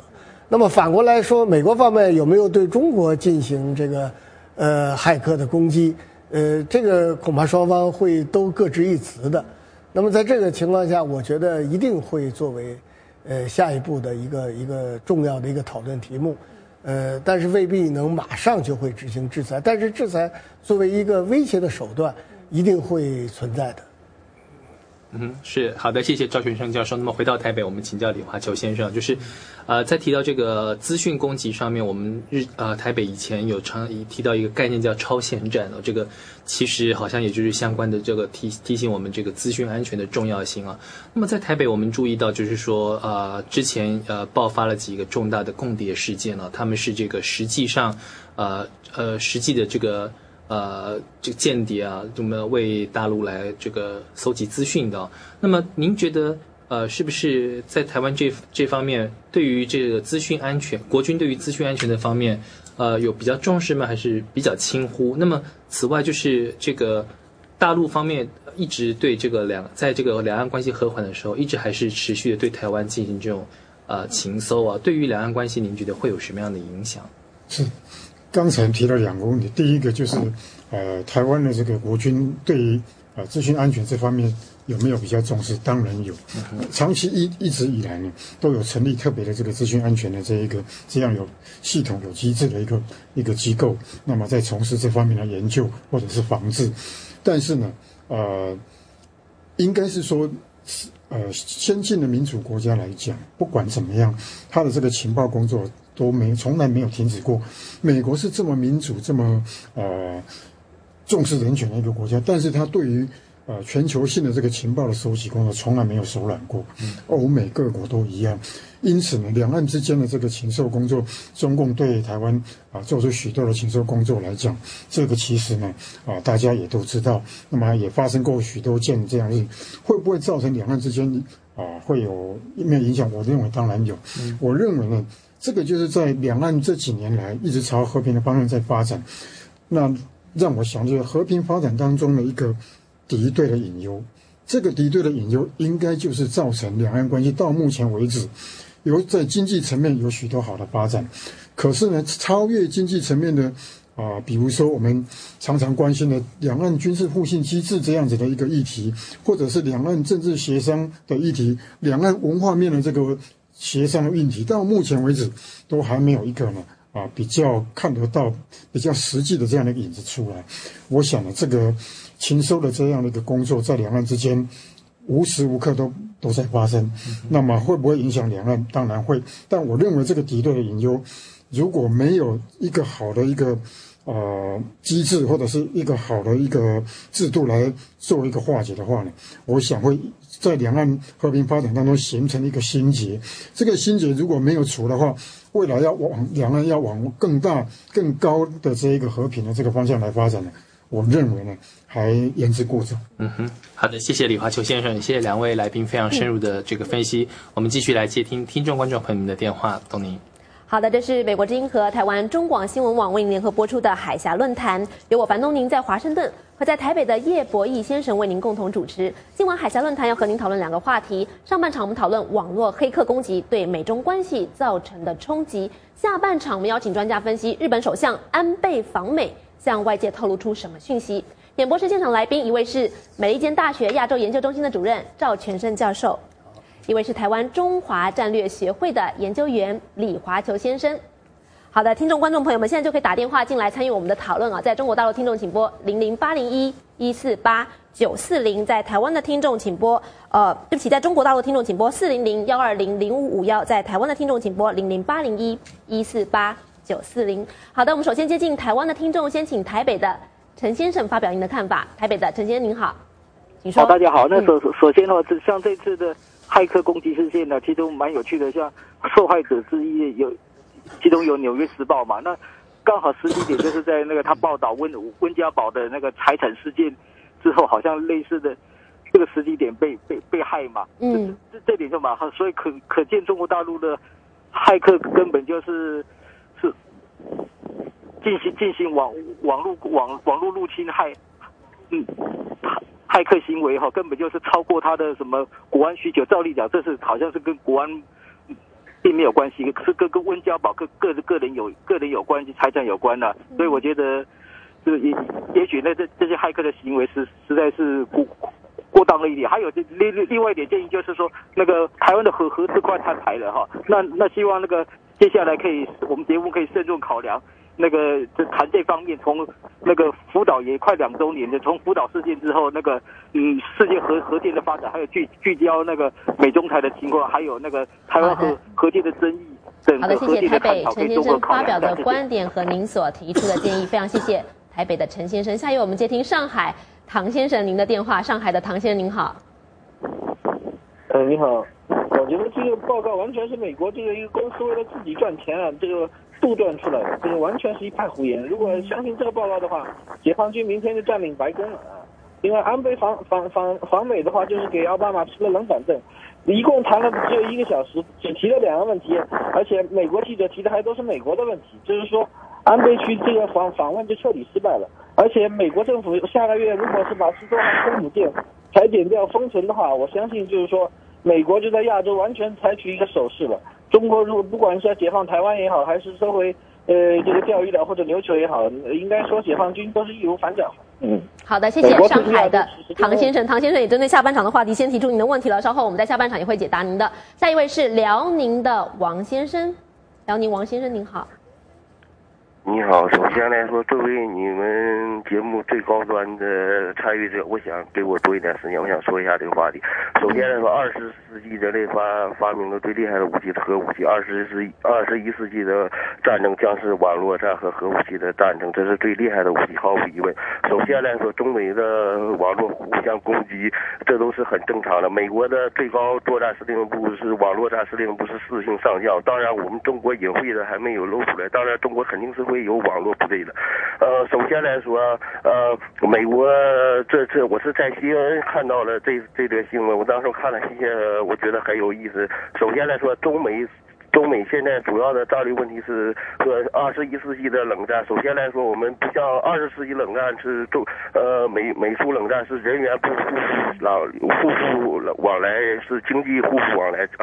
中美之间是有人员往来，有经济往来，但是这当然阻碍不了中美的互相猜疑战略的中美之间的战略互信。好的，我们非常感谢辽宁的王先生的来电，您的意思我们听明白了，不好意思得打断您，因为我们后面还有很多的讨论话题跟听众观众朋友们来电，谢谢您了。我想先回到华盛顿现场请教赵全胜教授，刚才第一位台北的陈先生提到说，这一次的中美之间的这个网络战啊，所谓互相指控对方的网络黑客攻击，跟之前《纽约时报》报道温家宝披露他的家族财富可能有关系，您认为他的说法有没有一些根据呢？对这个报道我也看到了，就是不但《纽约时报》还有其他一些也都受到了这个干扰。是。另外呢，刚才辽宁的王先生把它上升到一个21世纪的冷战这样一个角度来看，我觉得这里面呢，也就这些问题都凸显出啊，就是这个网络战争确实应该是提到这个议事日程上来。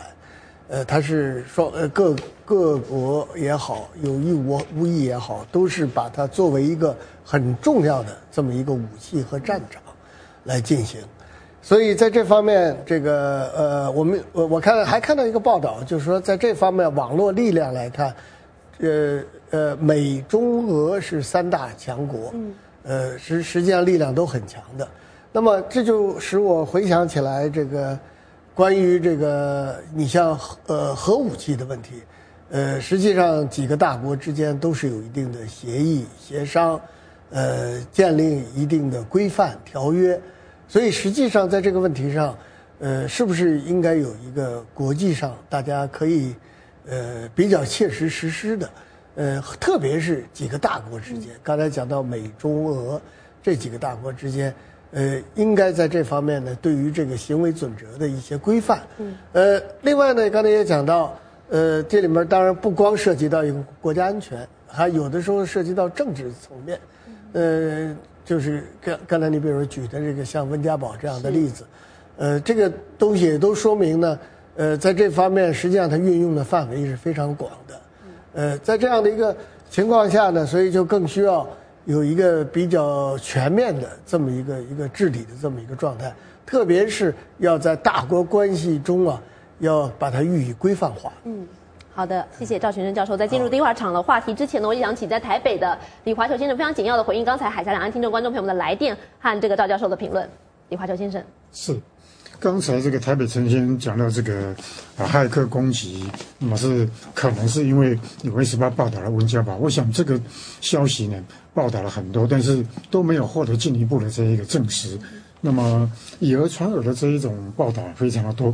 不过我觉得我们做一个关心世界地球村的这样的一个公民的角色来看呢，每一个新闻我们都应该重视，但也不应该每一个新闻我们都去揣测。我想这提供了大家在骇客这方面的一个报道做一个参考。此外，辽宁王先生提到21世纪可能是网络跟核子武器这样子的一个大战的这样的一个阶段，我想这个观念也是值得我们重视。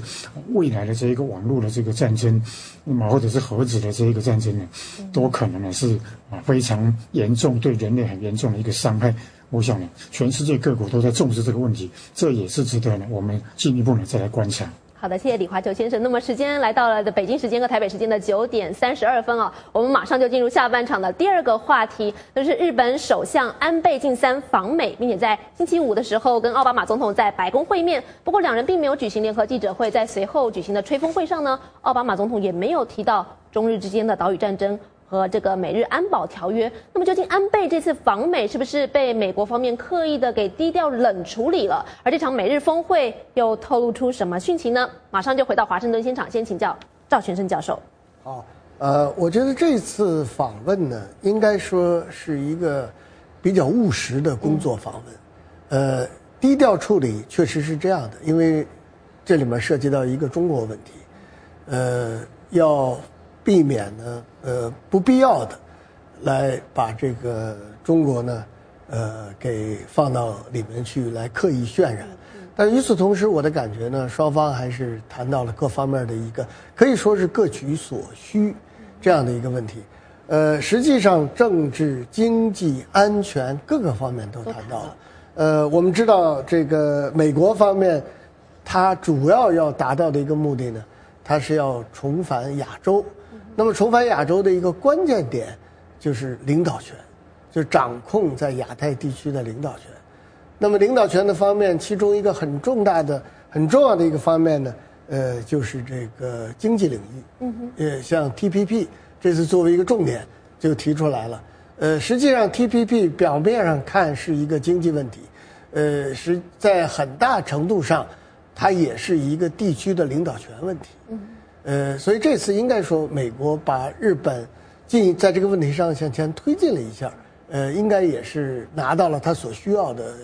那么从日本方面来看呢，他是要确保一个，按我的了解啊，他的这个就是没有这次钓鱼岛的争论，他也是有这样的一个基本的战略思路，就是保持一个2对1的态势，就是亚太地区，因为中日之间有摩擦不自今日始，甚至于这个关系开始冷淡，从90年代后，然后到了小泉纯一郎去参拜靖国神社，就一直两国关系就比较，当时的说法还是这个正冷经热，现在经也不热了嘛。所以这么一个情况下，日本在战略方面很早就有这样一个思路，叫做2对1。所以这样呢，就把这2对1呢，日美这个安保也好，这个战略同盟也好，把它确认了以后呢，这对日本呢也是一个收获。所以说应该是各取所需。那么还有包括其他的很多问题，像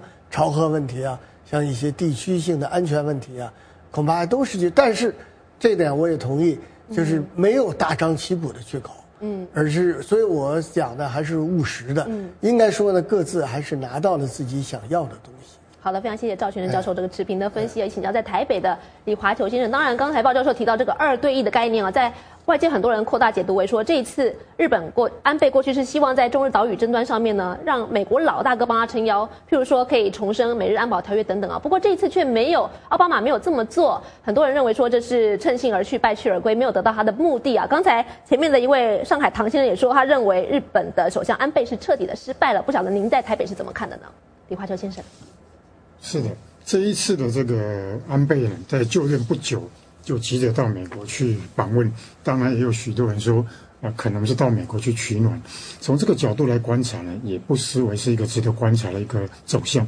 那么这里面这一次安倍到美国去，最值得关注的，我觉得是奥巴马跟美国新的这个国务卿克里，几乎呢都没有特别去提到有关中日钓鱼岛争端的这件事情，在这件事情并没有做一个表态，这个呢是非常值得我们进一步来观察。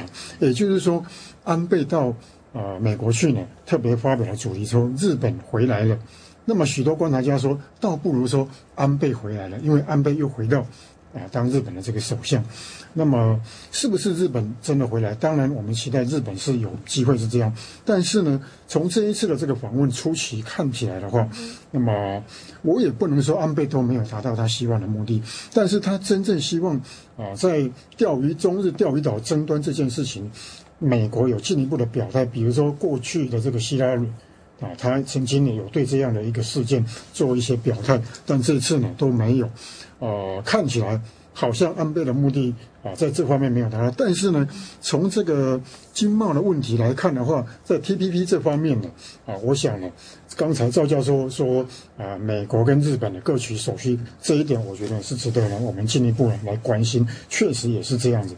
那么从这个角度来看，美国总统特别强调这一次美日两国是在经贸上是主要的议题，从这个角度就可以了解到，奥巴马在处理美日的问题里面，最大的考量还是要考量到中国的这样的一个态度，那么同时也要考量他的全球战略的布局，或者是重返亚洲的这一个布局呢。我想这是呢，美日这一次的这一个元首的这一个交锋在当中，值得我们观察一个重要的几个角度。好了，非常谢谢李华球先生，时间也交给在台北的主持人叶博弈，请博弈继续就下半场的话题向两位来宾进行交流。博弈。好的，那么首先想请教在这个华府的这个赵全胜教授，就是刚刚这个有一位听众有提到，就是他觉得这个安倍晋三在美国是碰到了这个软钉子啊，可是当然日本的媒体则是说安倍其实此行颇为成功啊。那么您怎么看这个安倍这次在美国到底是算是碰到了软钉子呢，或者是他到底还是有一些一定的成果？此外，安倍也说这个他很迫切的想要跟这个习近平对话，但是他又说了这个中国是这个常常抢别人的领土，这个话呢也是这个造成了这个舆论大哗，这个引起了这个轩然大波。这个两个人还可能谈得起来吗？那您的看法如何呢？我的感觉是这样，这个安倍这次他终于如愿以偿啊，因为他本来想1月就来，结果呢来不了，那么来访了，而且大家见面谈完又回去，本身来说应该达到他的目的在这方面。但是我觉得这里面另外一个呢，就是美国方面非常注意的一个，就是在钓鱼岛这个问题上是要降温，而不是要升温。他大概美国方面有这么几个方面的考虑。第一呢，他要降温，不要把这个地方成为另外一个导火线。那么第二呢，他要保证呢，这个日本留在美日这个安保同盟这样的一个，因为我们知道在民主党执政期间，日本的离心力还是出现了，所以在这个情况下，这个安倍刚刚上台，其实他所谓日本回来了，不一定是他自己回来了，因为他指的是自民党执政又回来了。那么自民党执政是重视日美关系的，这么一个情况。那么所以在这样的一个情况下，这个安倍呢，他来搞这个，但是美国这个方面呢，他还是要很多情况下要借重中国这样做，特别是在朝核呀，还有其他地区安全问题上，所以呢，也不得不考虑北京方面的态度。所以美国整个一个态度是一个要降温。那么至于说安倍今后要怎么样，这个因为他在第一次做首相的时候，6年前了，就所谓的破冰之旅是他搞的嘛。这次来大家也有一定的期望，觉得他会不会再搞一次？当然目前说不能完全没有希望，但是说恐怕他自己的国内政治的考量也很重要，特别是今年7月的参议院选举。能不能保证他这个自民党执政这个继续地盘的扩大和巩固，恐怕都要等那个时候会有一个比较清楚的。但是我觉得呢，这个中日关系确实是亚太地区的一个非常重要的一个双边关系，两边都不能忽视它。那么日本，特别是在经济方面又特别有依赖于中国，所以在这样的一个情况下呢。日本它会出现一个既有一定的对抗性的政策，就是它发出那些言论啊，特别它还有一些比较民主主义色彩，同时呢又有要强调经济关系、改善和中国关系这样一些比较务实的做法。那么在这样一个情况下呢，我觉得今后还要看时机，看看会不会出现一定的突破。但是在目前这个情况下，甚至于可以说。在7月这个他的再一次的这个参议院选举之前，两边有破冰之旅，目前的这个机会恐怕还没有看到，恐怕还要进一步的创造机会。是好的，谢谢赵全胜教授。那么回到台北，我们请教李华球先生，就是我们来看这个大陆，您评估这个大陆方面目前处理这个东亚的情势。那么是一个怎么样的状况？特别我们注意到这个习近平啊，他上台之后，下个月中国的全国人大、全国政协两会就要召开，也就是中国的新政府即将要上任了啊。那目前有一个消息是说，这个国台办的主任王毅啊，他可能会接外长，当然这目前只是传闻，但是我们知道王毅他先前做过一阵子这个驻日大使啊，他的这个日本的经验是相当的丰富，被这个中国认为是这个知日派啊。如果说王毅真的担任这个外长的话，那么是不是说其实这个习近平他目前不管王毅是不是担任外长，是不是说其实习近平在这个对日的态度上是比较务实的，他也不希望太撩起这个太大的这种波澜跟争端，您的分析呢？是，那么中日的这个纷争呢由来已久，那么尤其呢这个对中国大陆的这个人民来讲，对日本的这个问题呢是心里面呢有许多的这个说不出的那一种比一般其他的这个国家的人民对日本的那种态度是特别反感的。我们常常也看到中日间有一点点小小的摩擦，那么可能在大陆有许多的这个街头上就会有这个拒买日货，甚至于焚烧日本的这一个商品，或者是焚烧日本的旗帜。从这个就可以看得出中日之间的这一个怨怼由来已久，已经呢其实升值到民心去了。这个我认为是中日之间最严重的问题，它已经不是一个政府跟政府之间对抗的问题，是双方的人民之间都有相当的这个狭隙的存在。尤其是中国大陆这个民众对日本的这个政府的不满意，甚至于对日本人民或商品的不满意呢，都可以在许多事件看得出来。特别是近期以来这个中日钓鱼岛的一个事件呢，更加的明显。那么习近平在处理东亚这个问题上呢，我认为他面临的外部跟内部的问题。外部的话就是中日钓鱼岛，那么或者是北韩核子试验，甚至于是比较重要的这个几个重要国家的经济争端的这个问题。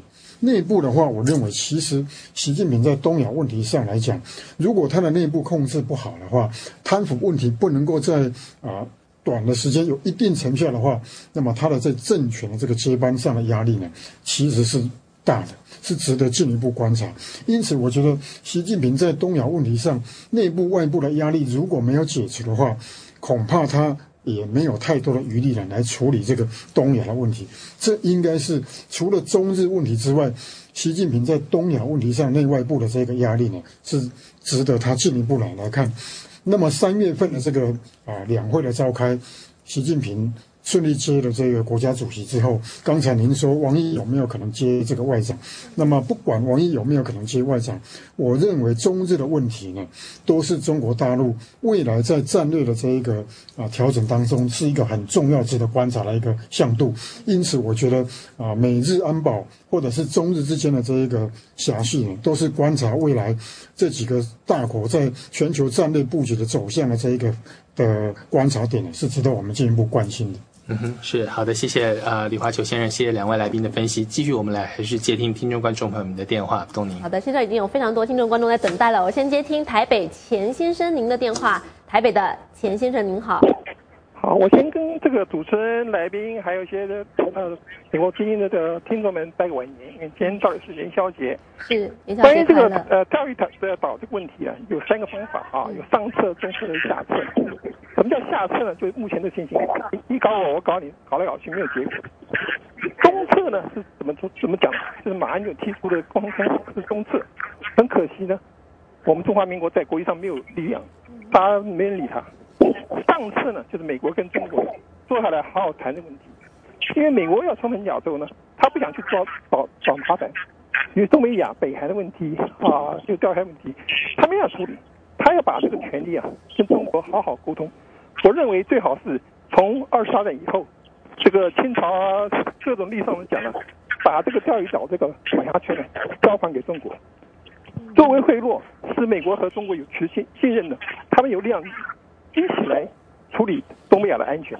不然美国重返亚洲啊，那是头痛脚痛全身痛啊。以他们的国事和他们军力已经没有办法去做这个事情，像以前那么强势。所以如果说上策，就是好大家最好谈，包括日本、韩国，把这个所有的真正。谢谢台北的钱先生，我们听得非常清楚，您所提出的这个上中下策，美中有没有可能坐下来谈，一起谈东亚的安全哦？稍后有时间的话，请2位来宾来做个评论。河南的梁先生是下一位，梁先生您好，请讲。好，你好。好，我只想说2句无关紧要的话。我希望习近平能成为中国的蒋经国。好的，这是有关于习近平的大陆的蒋经国改革。好的，我也预告一下，3月10号呢，针对习近平的改革呢，我们会特别开辟1集来讨论啊，习近平会不会成为台湾的中国的蒋经国？谢谢您的来电。下一位是台中的姚先生，姚先生您好。大家好，我是台中的姚先生。网络保密度啊，100%啊，我是怀疑的啦。当热线的话，当省之间有设立热线才是正途，才不会误判。英文里面有一句话就 to see to believe， 当面谈清楚啊，协商才是保密的正途。协商，台中姚先生强调这个协商的重要性，非常感谢您的来电。不过您的这个讯号不太清楚哦，非常谢谢您所提出的这个观点。云南的张先生您好。云南的张先生已经在我们线上了，云南的张先生听得到我们吗？云南张先生，好了，希望云南张先生在线上了吗？请说。好的，非常不太听得到云南张先生您的声音哦。我今天下一位试试看啊，江苏的叶先生，江苏的叶先生。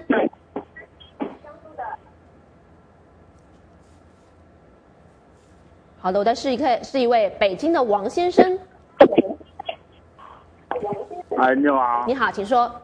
我觉得南美对美国可能白卷。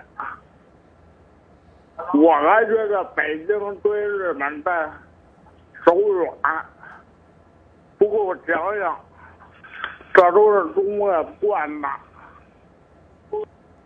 北京的王先生电话我们也听得不是非常清楚。那我想先回到华盛顿现场，请赵元教授就您刚才所听到的这个海峡两岸听众观众朋友们来做一个简要的回应。好，首先我也祝这个听众观众们这个元宵节愉快，阖家幸福。那么我特别赞同这个台北钱先生提出来的，就是中美之间应该坐下来协商。实际上我们知道，当年这个71、72年的时候，也就是40多年前，这个大陆和美国和日本的突破，都是由于有远见性的领导人。那么在当时呢，美国就是尼克松和基辛格，那么在大陆呢，当时就是毛泽东和邓小平，毛泽东、周恩来，后来是邓小平。那么在这个日本呢是田中角荣和大平正方，可以说各自啊，国内各方面都有一大堆问题，国际也有一大堆问题，但是由于当时他们有远见，能够站在全球或者各自战略利益这样的一个角度来考虑问题，所以呢，打开了中美之间的大门，也打开了中日之间的大门。那么我们刚才讲到习近平也好，奥巴马也好，安倍也好，这些新一代的领导人，如何能够像老一代领导人那样，用这个大智慧来打开各自这一次出现的僵局、钓鱼岛，特别是不要在这个问题上呢出现擦枪走火，以至于造成战争。恐怕这些都是一个特别需要注意，而实际上要推进。那现在实际上有一些这方面的机制，你比如说中美之间的战略对话、战略协商，另外中美之间战略协商之间呢，还有一个叫亚太问题的商讨。那么在这个方面，中日之间显得好像渠道上缺一些，机制上缺一些，不管是杨毅做外长。王毅做外长还是其他人做外长，反正恐怕呢，习近平都会推动对这个日的一个关系。所以在这方面呢，我觉得确实应该呢，这个三个领导人应该用这个大智慧、大战略来把这些问题呢，放在一个可控范围来进行协商。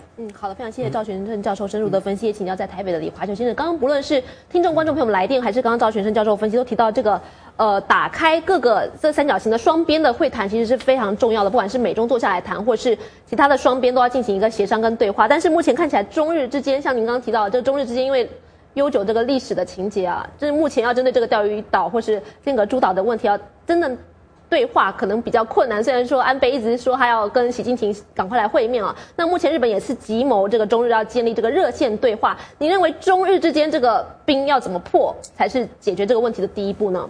李华球先生。是的，中日之间的这个冰要破，我刚才特别提到，那么中日之间除了国家跟国家高层之间有许多问题之外，我刚才特别提到民间之间的怨怼，这个心理呢，这个情节其实是值得观察的。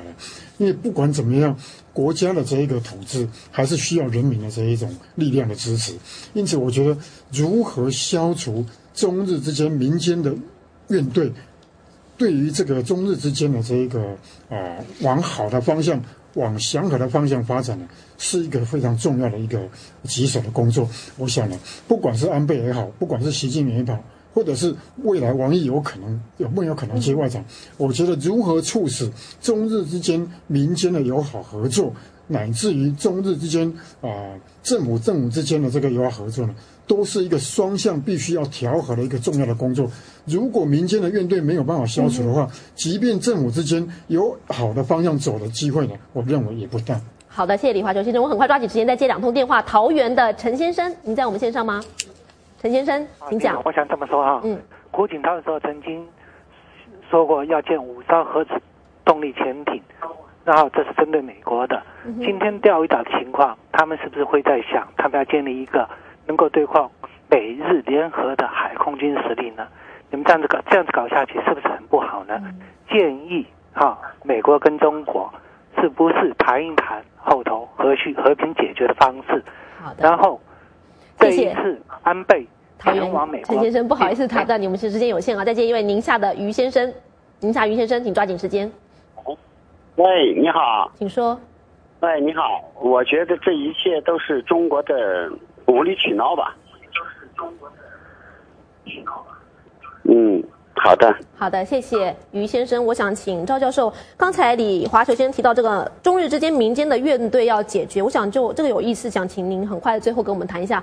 但是也有一篇华盛顿邮报对安倍的专访说，其实中国正需要这种民间的怨怼，跟中国之间的跟日本之间的这个民族的这种情绪的高涨啊，来维持他目前政权内部的一个稳定性。您怎么看华盛顿邮报这篇对安倍的专访？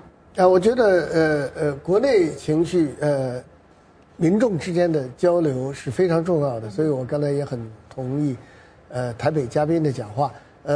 至于说这个由于国内的民族主义而造成外交政策，这个各国国内政策都很重要，但是不能说由于国内的有这样的情绪，这个钓鱼岛领土问题是随便这么提出来的，这个恐怕也不是实事求是的一个做法。那么再回到民间交流，我觉得是非常重要的。那么日本外交方面啊，过去有一个说法叫做这个水鸟外交或者加鸭外交，像鸭子浮水一样，表面上呢好像不动声色，这个水底下这个非常的繁忙。实际上中日之间的很多的交流啊，都在水下面在进行。特别是一些民间方面的，你比如说这一两个月之间，日本很多前政要，现在的算民间人士，不断的访问北京，这些都是这样的一个过程。我这么在想，这样的一些过程会加强双边的这个了解，最后能够促成关系的突破，或许是一个破冰的契机。对，好了，谢谢赵教授。那请请台北的李华球先生做大概最后30秒的一个总结。李华球先生，是美中日呢这个三国中间的这一种过程呢，其实大家都关心。那么我这里特别要提到，就是从民间、从政府、从和平的方向三个结合起来的话，如果能够走到好的这样一个位置，我想呢，未来整个亚太的这个形势呢，有可能趋于稳定，对世界整体形势往好的发展，应该也有一定的这个贡献的程度。好的，谢谢两位来宾。那么今天的讨论非常的热烈，不过呢，这个碍于时间的关系呢，我们没有办法继续的进行下去了。非常感谢两位来宾深入的这个讨论，也非常感谢两岸的听众观众朋友们热烈的参与，更感谢的是透过中广新闻网来收听我们海峡论坛节目的听众朋友们，谢谢大家。好的，由于时间的关系呢，今天的海峡论坛就为您进行到这里。我们感谢美利坚大学亚洲研究中心的主任赵全胜教授，好，谢谢，以及在台北的台湾中华战略协会的研究员李华球先生参加我们今天的节目。当然也要感谢听众观众朋友们您的积极参与，提醒您来宾和听众观众发表是他们的个人观点，不代表美国之音。另外，你也可以登入美国之音的中文网站，浏览更多有关于美中日台关系的报道，或是收看海峡论坛之前讨论过的话题。我们的网址是 voachinese.com。好的，观众朋友们，先休息一下，稍后我们还要为您预告下个礼拜天海峡论坛的讨论话题，不要走开，我们马上回来。欢迎来美国之音中文网站观看 VOA 卫视的现场直播，我们的网址是 www.voachinese.com， 然后点击网页右边的现场电视，在这里您也可以观看 VOA 卫视不同栏目的视频。方法是进入 VOA 卫视，然后点击您喜欢的栏目。